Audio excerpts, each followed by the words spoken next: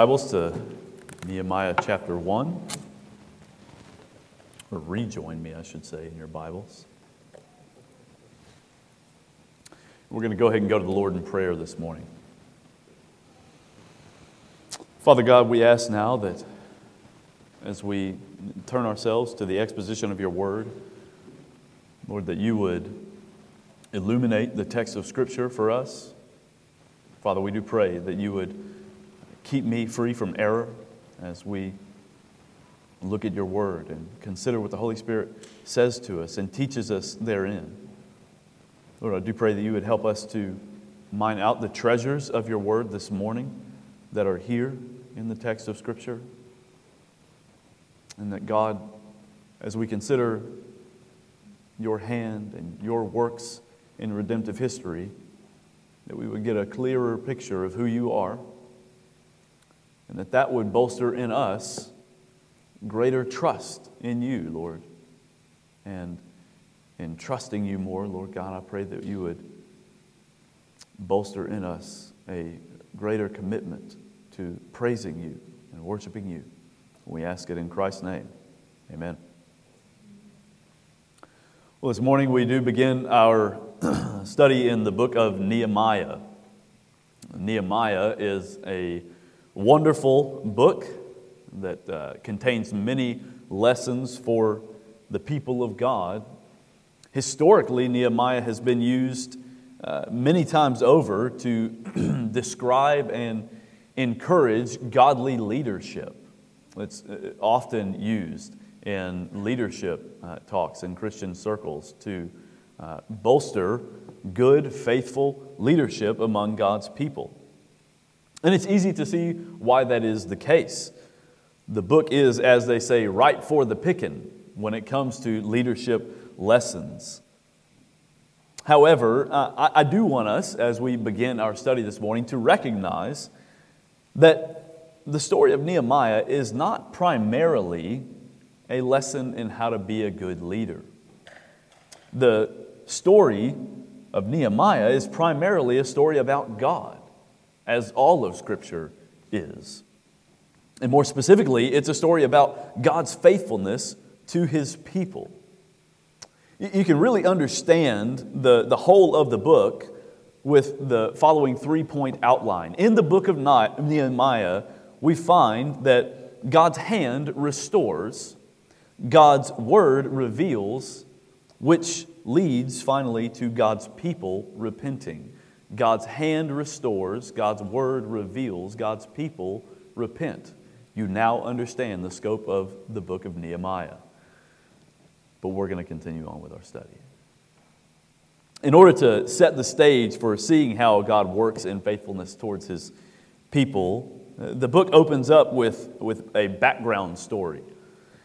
As such, that background is going to be the focus of our attention today. But it's often the case that background can be off-putting to people. You might be tempted to think of background as boring and just want to get to the meat of the story. But if that's you, then believe me when I tell you that there is much to be gained from background studies. And more specifically, there is a wealth of wisdom and spiritual insight available to us in this first chapter of Nehemiah. While the whole book is not primarily about leadership, this first chapter does provide for us some key insights into the character and the function of godly leadership. And so it is a chapter that we'll do well to pay attention to in order that we would know what good leadership is when we see it, and that we would develop as good, godly leaders in the various areas and spheres in which God has placed us in leadership roles. The two main things we find in this chapter are the care of a godly leader and the prayer of a godly leader. The care of a godly leader and the prayer of a godly leader. In order to set some context for the study, it's helpful to know that in the timeline of the Old Testament, Nehemiah comes at the very end of the Old Testament era, before or just before, the 400 years of silence that predated the coming of Christ. God's people, the Jews, had been in captivity for the prophesied 70 years. And they had been released in waves to go back to their homeland. There were 3 waves of return of the Jews from captivity. The first was led by Zerubbabel, which is fun to say. He led the people back to their homeland and led the way in rebuilding the temple there in Jerusalem. The second wave was led by Ezra. He led the way in reteaching the people the law of God. And we pick up the story with Nehemiah, who will lead the people of God in yet another specific way. And with all that in mind, we can now begin to look at the text. We read the text a moment ago. Reagan did for us. And so we're just going to dive right in this week into the text of Scripture. As is typical in the beginning of most books, the opening of Nehemiah provides for us the who, the where, the when, and the what of the narrative that is to follow. In verse 1, we read that what is written in this book are the words of Nehemiah, the son of Hekeliah. Verse 2 goes on to provide the setting for us, saying, "Now it happened in the month of Chislev, in the 20th year, as I was in Susa, the citadel, that Hanani, one of my brothers, came with certain men from Judah." By this designation, we understand that this was the 20th year of the reign of who will later be revealed as the king Artaxerxes. And Nehemiah is in the city known as Susa, where the Persian kings would spend their winter months. But not only is he in the capital city, he is in the citadel, the castle fortress, if you will, there in Susa. It's later in this chapter we find the reason for his being there so close to the king, and that is that he occupied the very trusted position of cupbearer to the king. It was his job to taste the food and the drink for the king to ensure that it hadn't been tampered with in a way that could harm the king. And the text tells us that in this 20th year of Artaxerxes' reign, some men from Judah came to the city. And Nehemiah identifies himself as a brother of at least one of these men because he himself is a Jew who remained there at his post serving the king after King Cyrus had released the Jews to go back to their homeland. When these men come from Judah, Nehemiah asks them a question. And it's here in the question that Nehemiah poses to these men that we find the first mark of godly leadership. Look at verse 2 with me. It says, "And I asked them concerning the Jews who escaped, who had survived the exile, and concerning Jerusalem." So the first mark of godly leadership we see is that a godly leader cares for God's people. A godly leader cares for God's people. Did you hear Nehemiah's 2 concerns here? He's concerned about God's people and God's city. But the care for God's city, as we will see, is really subservient to the care for God's people. You see, a godly leader must care for God's people. Why? Well, because God cares for His people. We know that God's overarching and chief concern is for His own glory, right? But how has God set up the world to receive glory?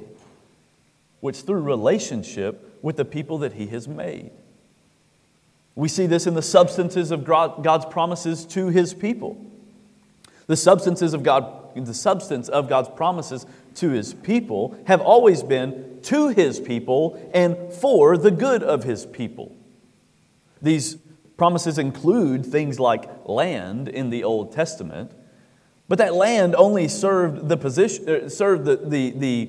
purpose of positioning God's people to serve Him best and to display to the surrounding nations the favor of God upon them. That land only served to display God's glory that rested among His people. It was to help mark them out as distinctive. The land, you see, was never the primary concern for God.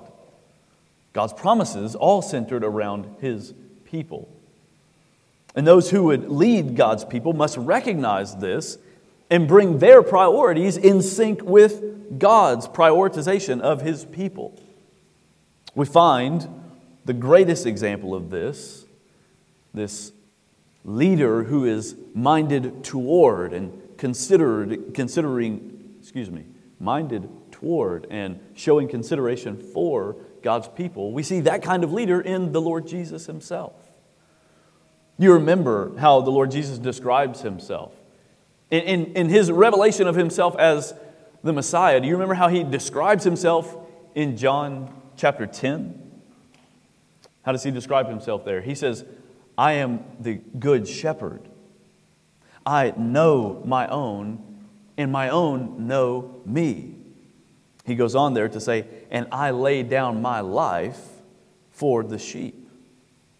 Jesus describes His work as the Son of God as fulfilling a role of service to God's people. Jesus cared for God's people. Jesus cares presently for God's people.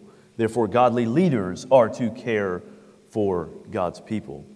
And we can observe this here in the text from the prioritization that Nehemiah places on the people of God in his questioning of these men that come from Judah, and then in their response to Nehemiah. Look at verse 3 to see their response to Nehemiah's question.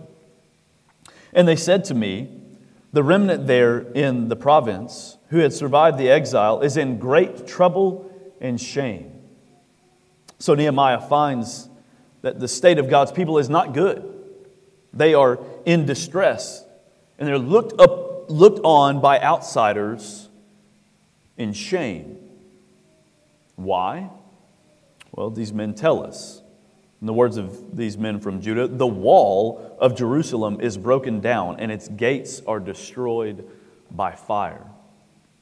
Now, at this point, the natural question is, well, why does the city's wall play such an important role that its disarray actually would put the people of God in such disarray?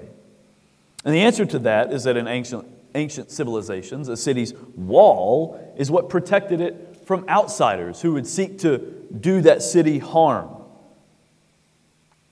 Without walls, a city was vulnerable, and it was perpetually in a state of instability.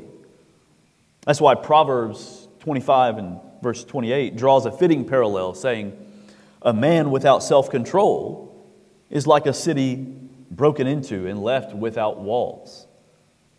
Just as those without self-control are continually susceptible to things that can destroy and exploit them, so it is with ancient cities that lacked walls to protect them.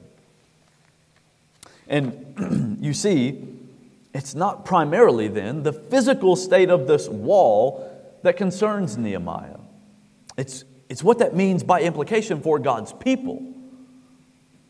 And what we observe from Nehemiah in response is nothing other than care and concern. Verse 4 says, as soon as I heard these words, I sat down and wept and mourned for days.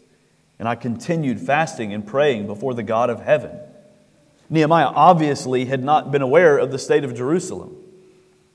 In the days before phones and social media, news of distant lands was not so easy to come by. And it's likely here that Nehemiah had assumed that once the work of Zerubbabel had been completed in rebuilding the temple, he's likely to think that that rebuilding process of the infrastructure there at the city had just continued on in other aspects of the city. Now, whether that particular speculation is true or not, the news of this clearly was surprising to Nehemiah, so much so that it overcame him. It brought Nehemiah down low. And it didn't just bring his spirit down low.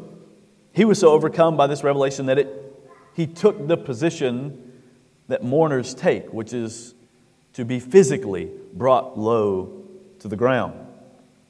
This is the natural response to things that break and crush our spirit. And not only is it the natural response of things that break our spirit, but this is a ritualistic response in Jewish culture to sit in mourning on the ground. Often you would hear in sackcloth and ashes. This was no fleeting outburst from an emotionally unstable man. This is deep devastation that brought on days of weeping. Nehemiah's care for the people set him in despair for some time. And while the weeping went on for several days, it didn't just stop there. It becomes clear later in the text that Nehemiah went on in sadness for several months thereafter. Nehemiah's care for the people of God was deep. So this news of their sad state struck him to his core. And that, friends, is what should characterize all godly leaders. Genuine care and concern for God's people. Not passive indifference, not just obligatory acknowledgement of people's emotions. No, godly leaders display empathetic care for God's people. There are a number of things that godly leaders are called to do, but all in the context of loving care. Paul instructs preachers in 2 Timothy chapter 4, saying, "Be ready in season and out of season. Reprove, rebuke, and exhort with complete patience and teaching." Where does that patience come from that Paul speaks of there? Well, it comes from a commitment to empathize with others. One can't patiently care for others if they will not exert the energy to understand and identify with the needs of others. This is why the job of a faithful New Testament pastor can be summed up in 4 verbs. Preach and pray, love and lead. The leader of God's people must sincerely love God's people. Yet it's not only weeping and mourning that we see from Nehemiah.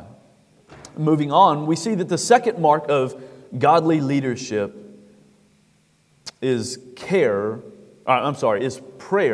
for God's people. Nehemiah's care for God's people leads him to prayer for God's people. Again, at the end of verse 4, we read, "And I continued fasting and praying before the God of heaven." Fasting had become a frequent practice among the Jews during the captivity. Solemn fasts had been introduced on the anniversary of several events, including the anniversary of the taking of Jerusalem. Now, Nehemiah fasts as he begins to petition the Lord God to change this situation in Jerusalem. As with his mourning, we see Nehemiah's commitment to fasting and praying to God on behalf of the people is not temporary and passing in nature. The text says that he continued in fasting and prayer before God. And while this is the second mark of a godly leader in this chapter, it's clear from this text that this ought to be the first and primary action of all godly leaders. Nehemiah is a book of action because Nehemiah is a man of action. He was not afraid, as we'll see, to get his hands dirty and to make decisions and to work. Such is the case with most men throughout history that we look back on with honor. It was one such heroic figure, Theodore Roosevelt, who said, "For us," speaking of leaders, "for us is the life of action. of strenuous performance of duty. Let us live in the harness, striving mightily. Let us rather run the risk of wearing out than rusting out. And the portrait that we get of Nehemiah is not opposed to that sort of mantra from Mr. Roosevelt, with one caveat. Nehemiah knew that action could not precede or supersede prayer. And thus, he did not only pray, but he committed himself to praying continually before the Lord. And that's the commitment that all godly leaders must make. Before we preach, before we lead, before we serve, because there are many capacities, many spheres of quote-unquote leadership, and many of them involve simple service. But before we preach, before we lead, before we serve, we must, friends, engage in the disciplined practice of prayer. This is the testimony of Scripture from beginning to end. All believers are to commit themselves to prayer. Ephesians chapter 6, verse 18 calls all believers to it, saying, with all prayer and supplication, keep alert with all perseverance, making supplication for the saints. 1 Timothy chapter 2 and verse 1 expands the command out from just prayer for the saints to include prayer for all people, saying, I urge that supplications, prayers, intercessions, and thanksgiving be made for all people. Prayer is of such importance that we find that when a complaint arose among the Greeks in Acts chapter 6 about the system of daily food distribution, prayer was so important that the apostles actually instituted the office of deacons so that they wouldn't be taken away from their devotion to prayer. They would not be distracted from their primary leadership responsibilities. And when they describe their primary leadership responsibilities, what do they say? But we will devote ourselves to prayer and the ministry of the Word. Prayer accomplishes many things, brothers and sisters. But perhaps the most profound truth about prayer is that in our praying for others, we actually imitate the ministry of the Lord Jesus Himself. The author of Hebrews tells us that Jesus always lives to make intercession for us. You see, church, prayer is a privilege. Prayer is a command. And prayer must be the primary commitment of all godly leaders. Elisabeth Elliot captures the essence of prayer for godly leaders of God's people.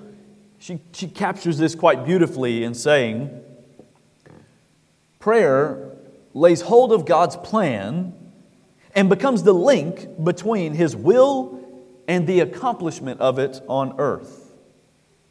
And this is true according to the way the Bible describes the function of prayer.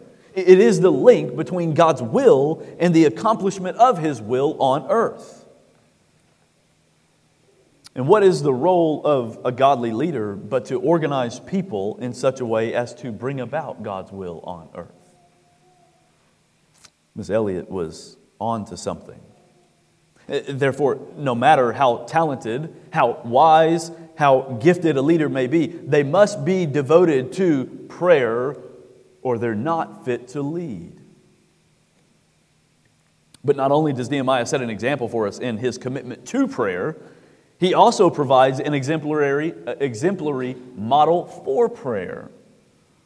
Let's look at now at the content of Nehemiah's prayer.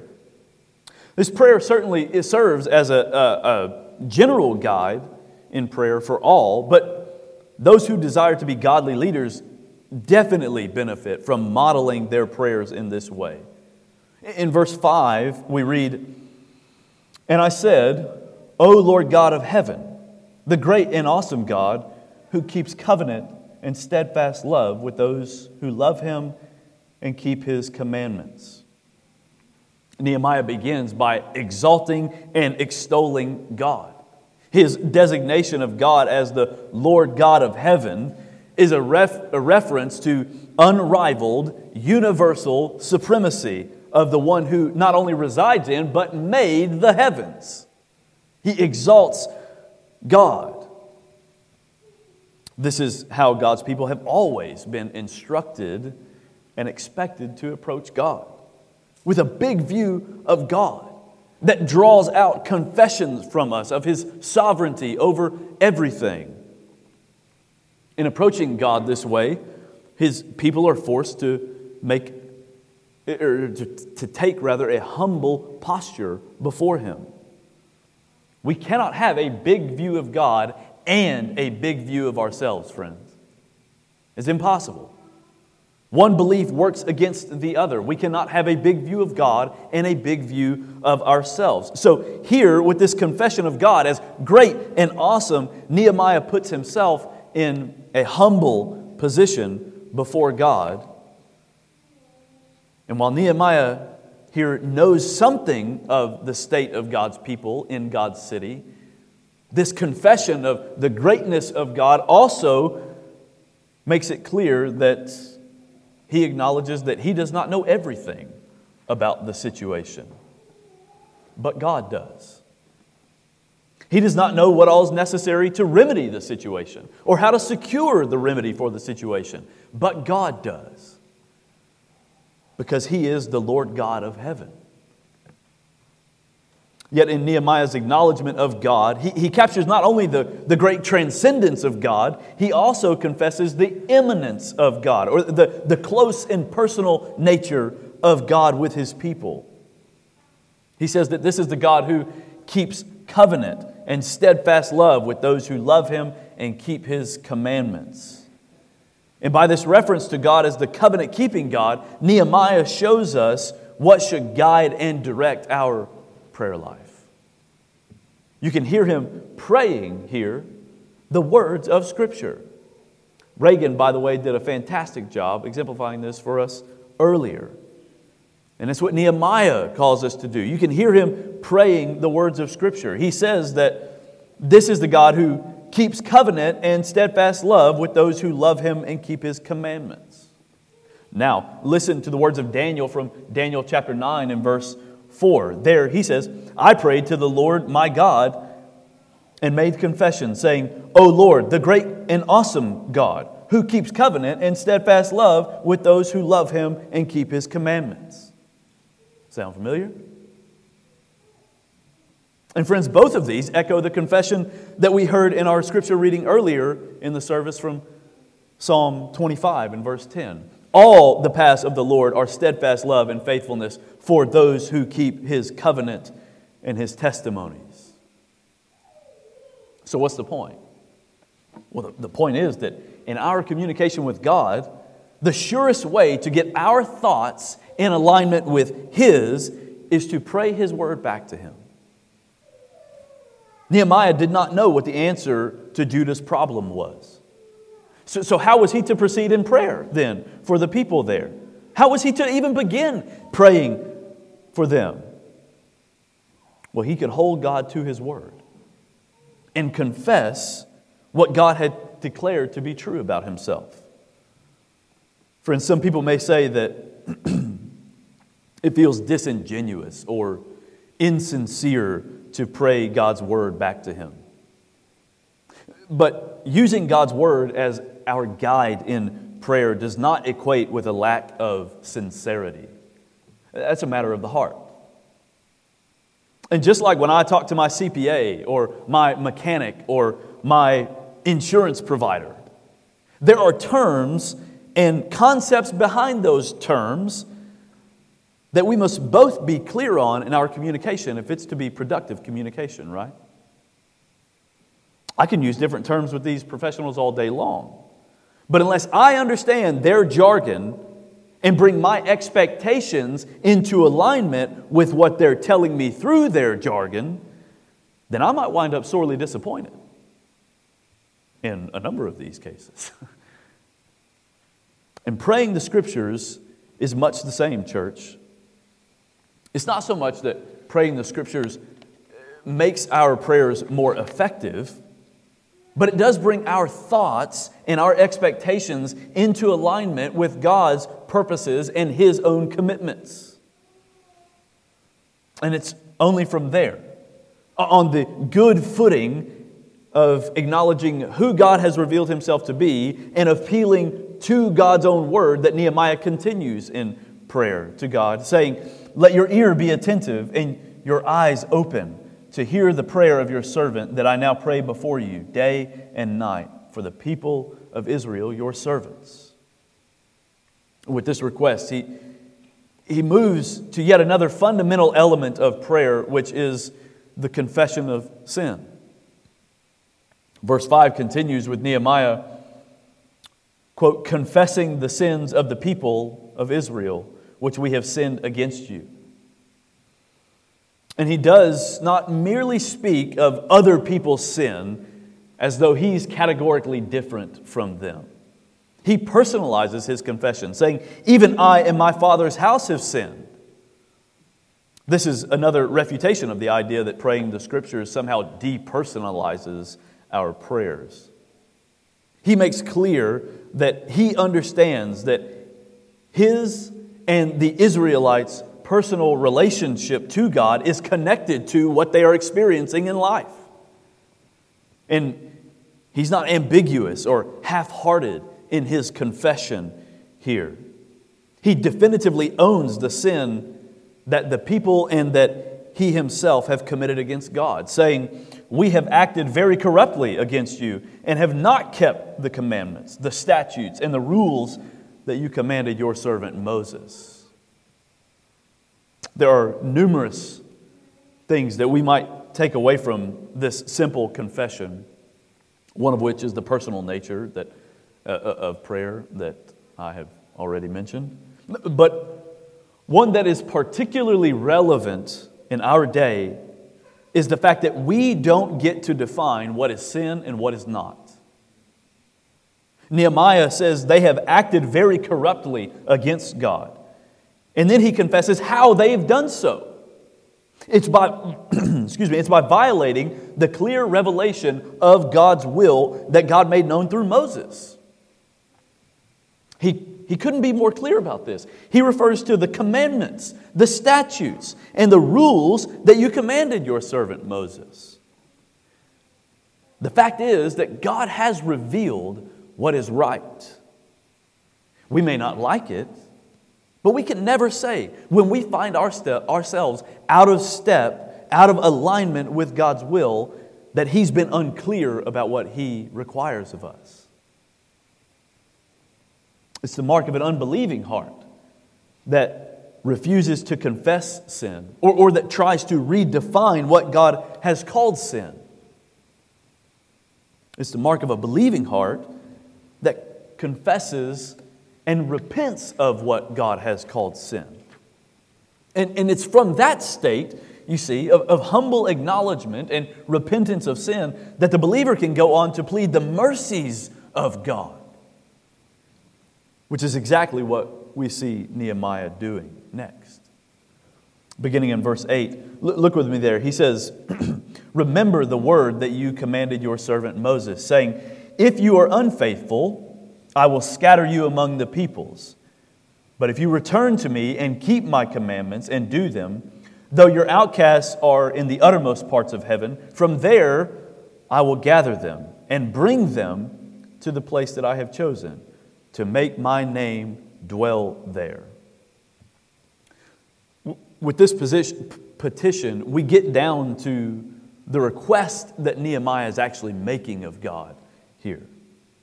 He's asking that God would resettle His people in the promised land. He's asking that, again, God would make His presence and His favor rest upon His people in a way that would be made known among the surrounding nations, so that God's name might be glorified among all people. But notice again what he's doing here. Nehemiah is praying to God what God has already revealed in Deuteronomy, specifically in Deuteronomy chapter 4. It's there that God makes the conditions of His covenant known to Israel. And he tells them that if they are disobedient, he will scatter them from the land of promise, like he's done as these exiles have been scattered into Babylonian and then now Persian captivity. We've seen this promise of God, this word of God, come to fruition. But it's also in Deuteronomy chapter 4 that God makes known the possibility of repentance. In Deuteronomy chapter 4, the Lord goes on to say, "The Lord your God is a merciful God. He will not leave you or destroy you, or forget the covenant with your fathers that He swore to them." And this is the glorious benefit, church, of pleading the covenant promises of God.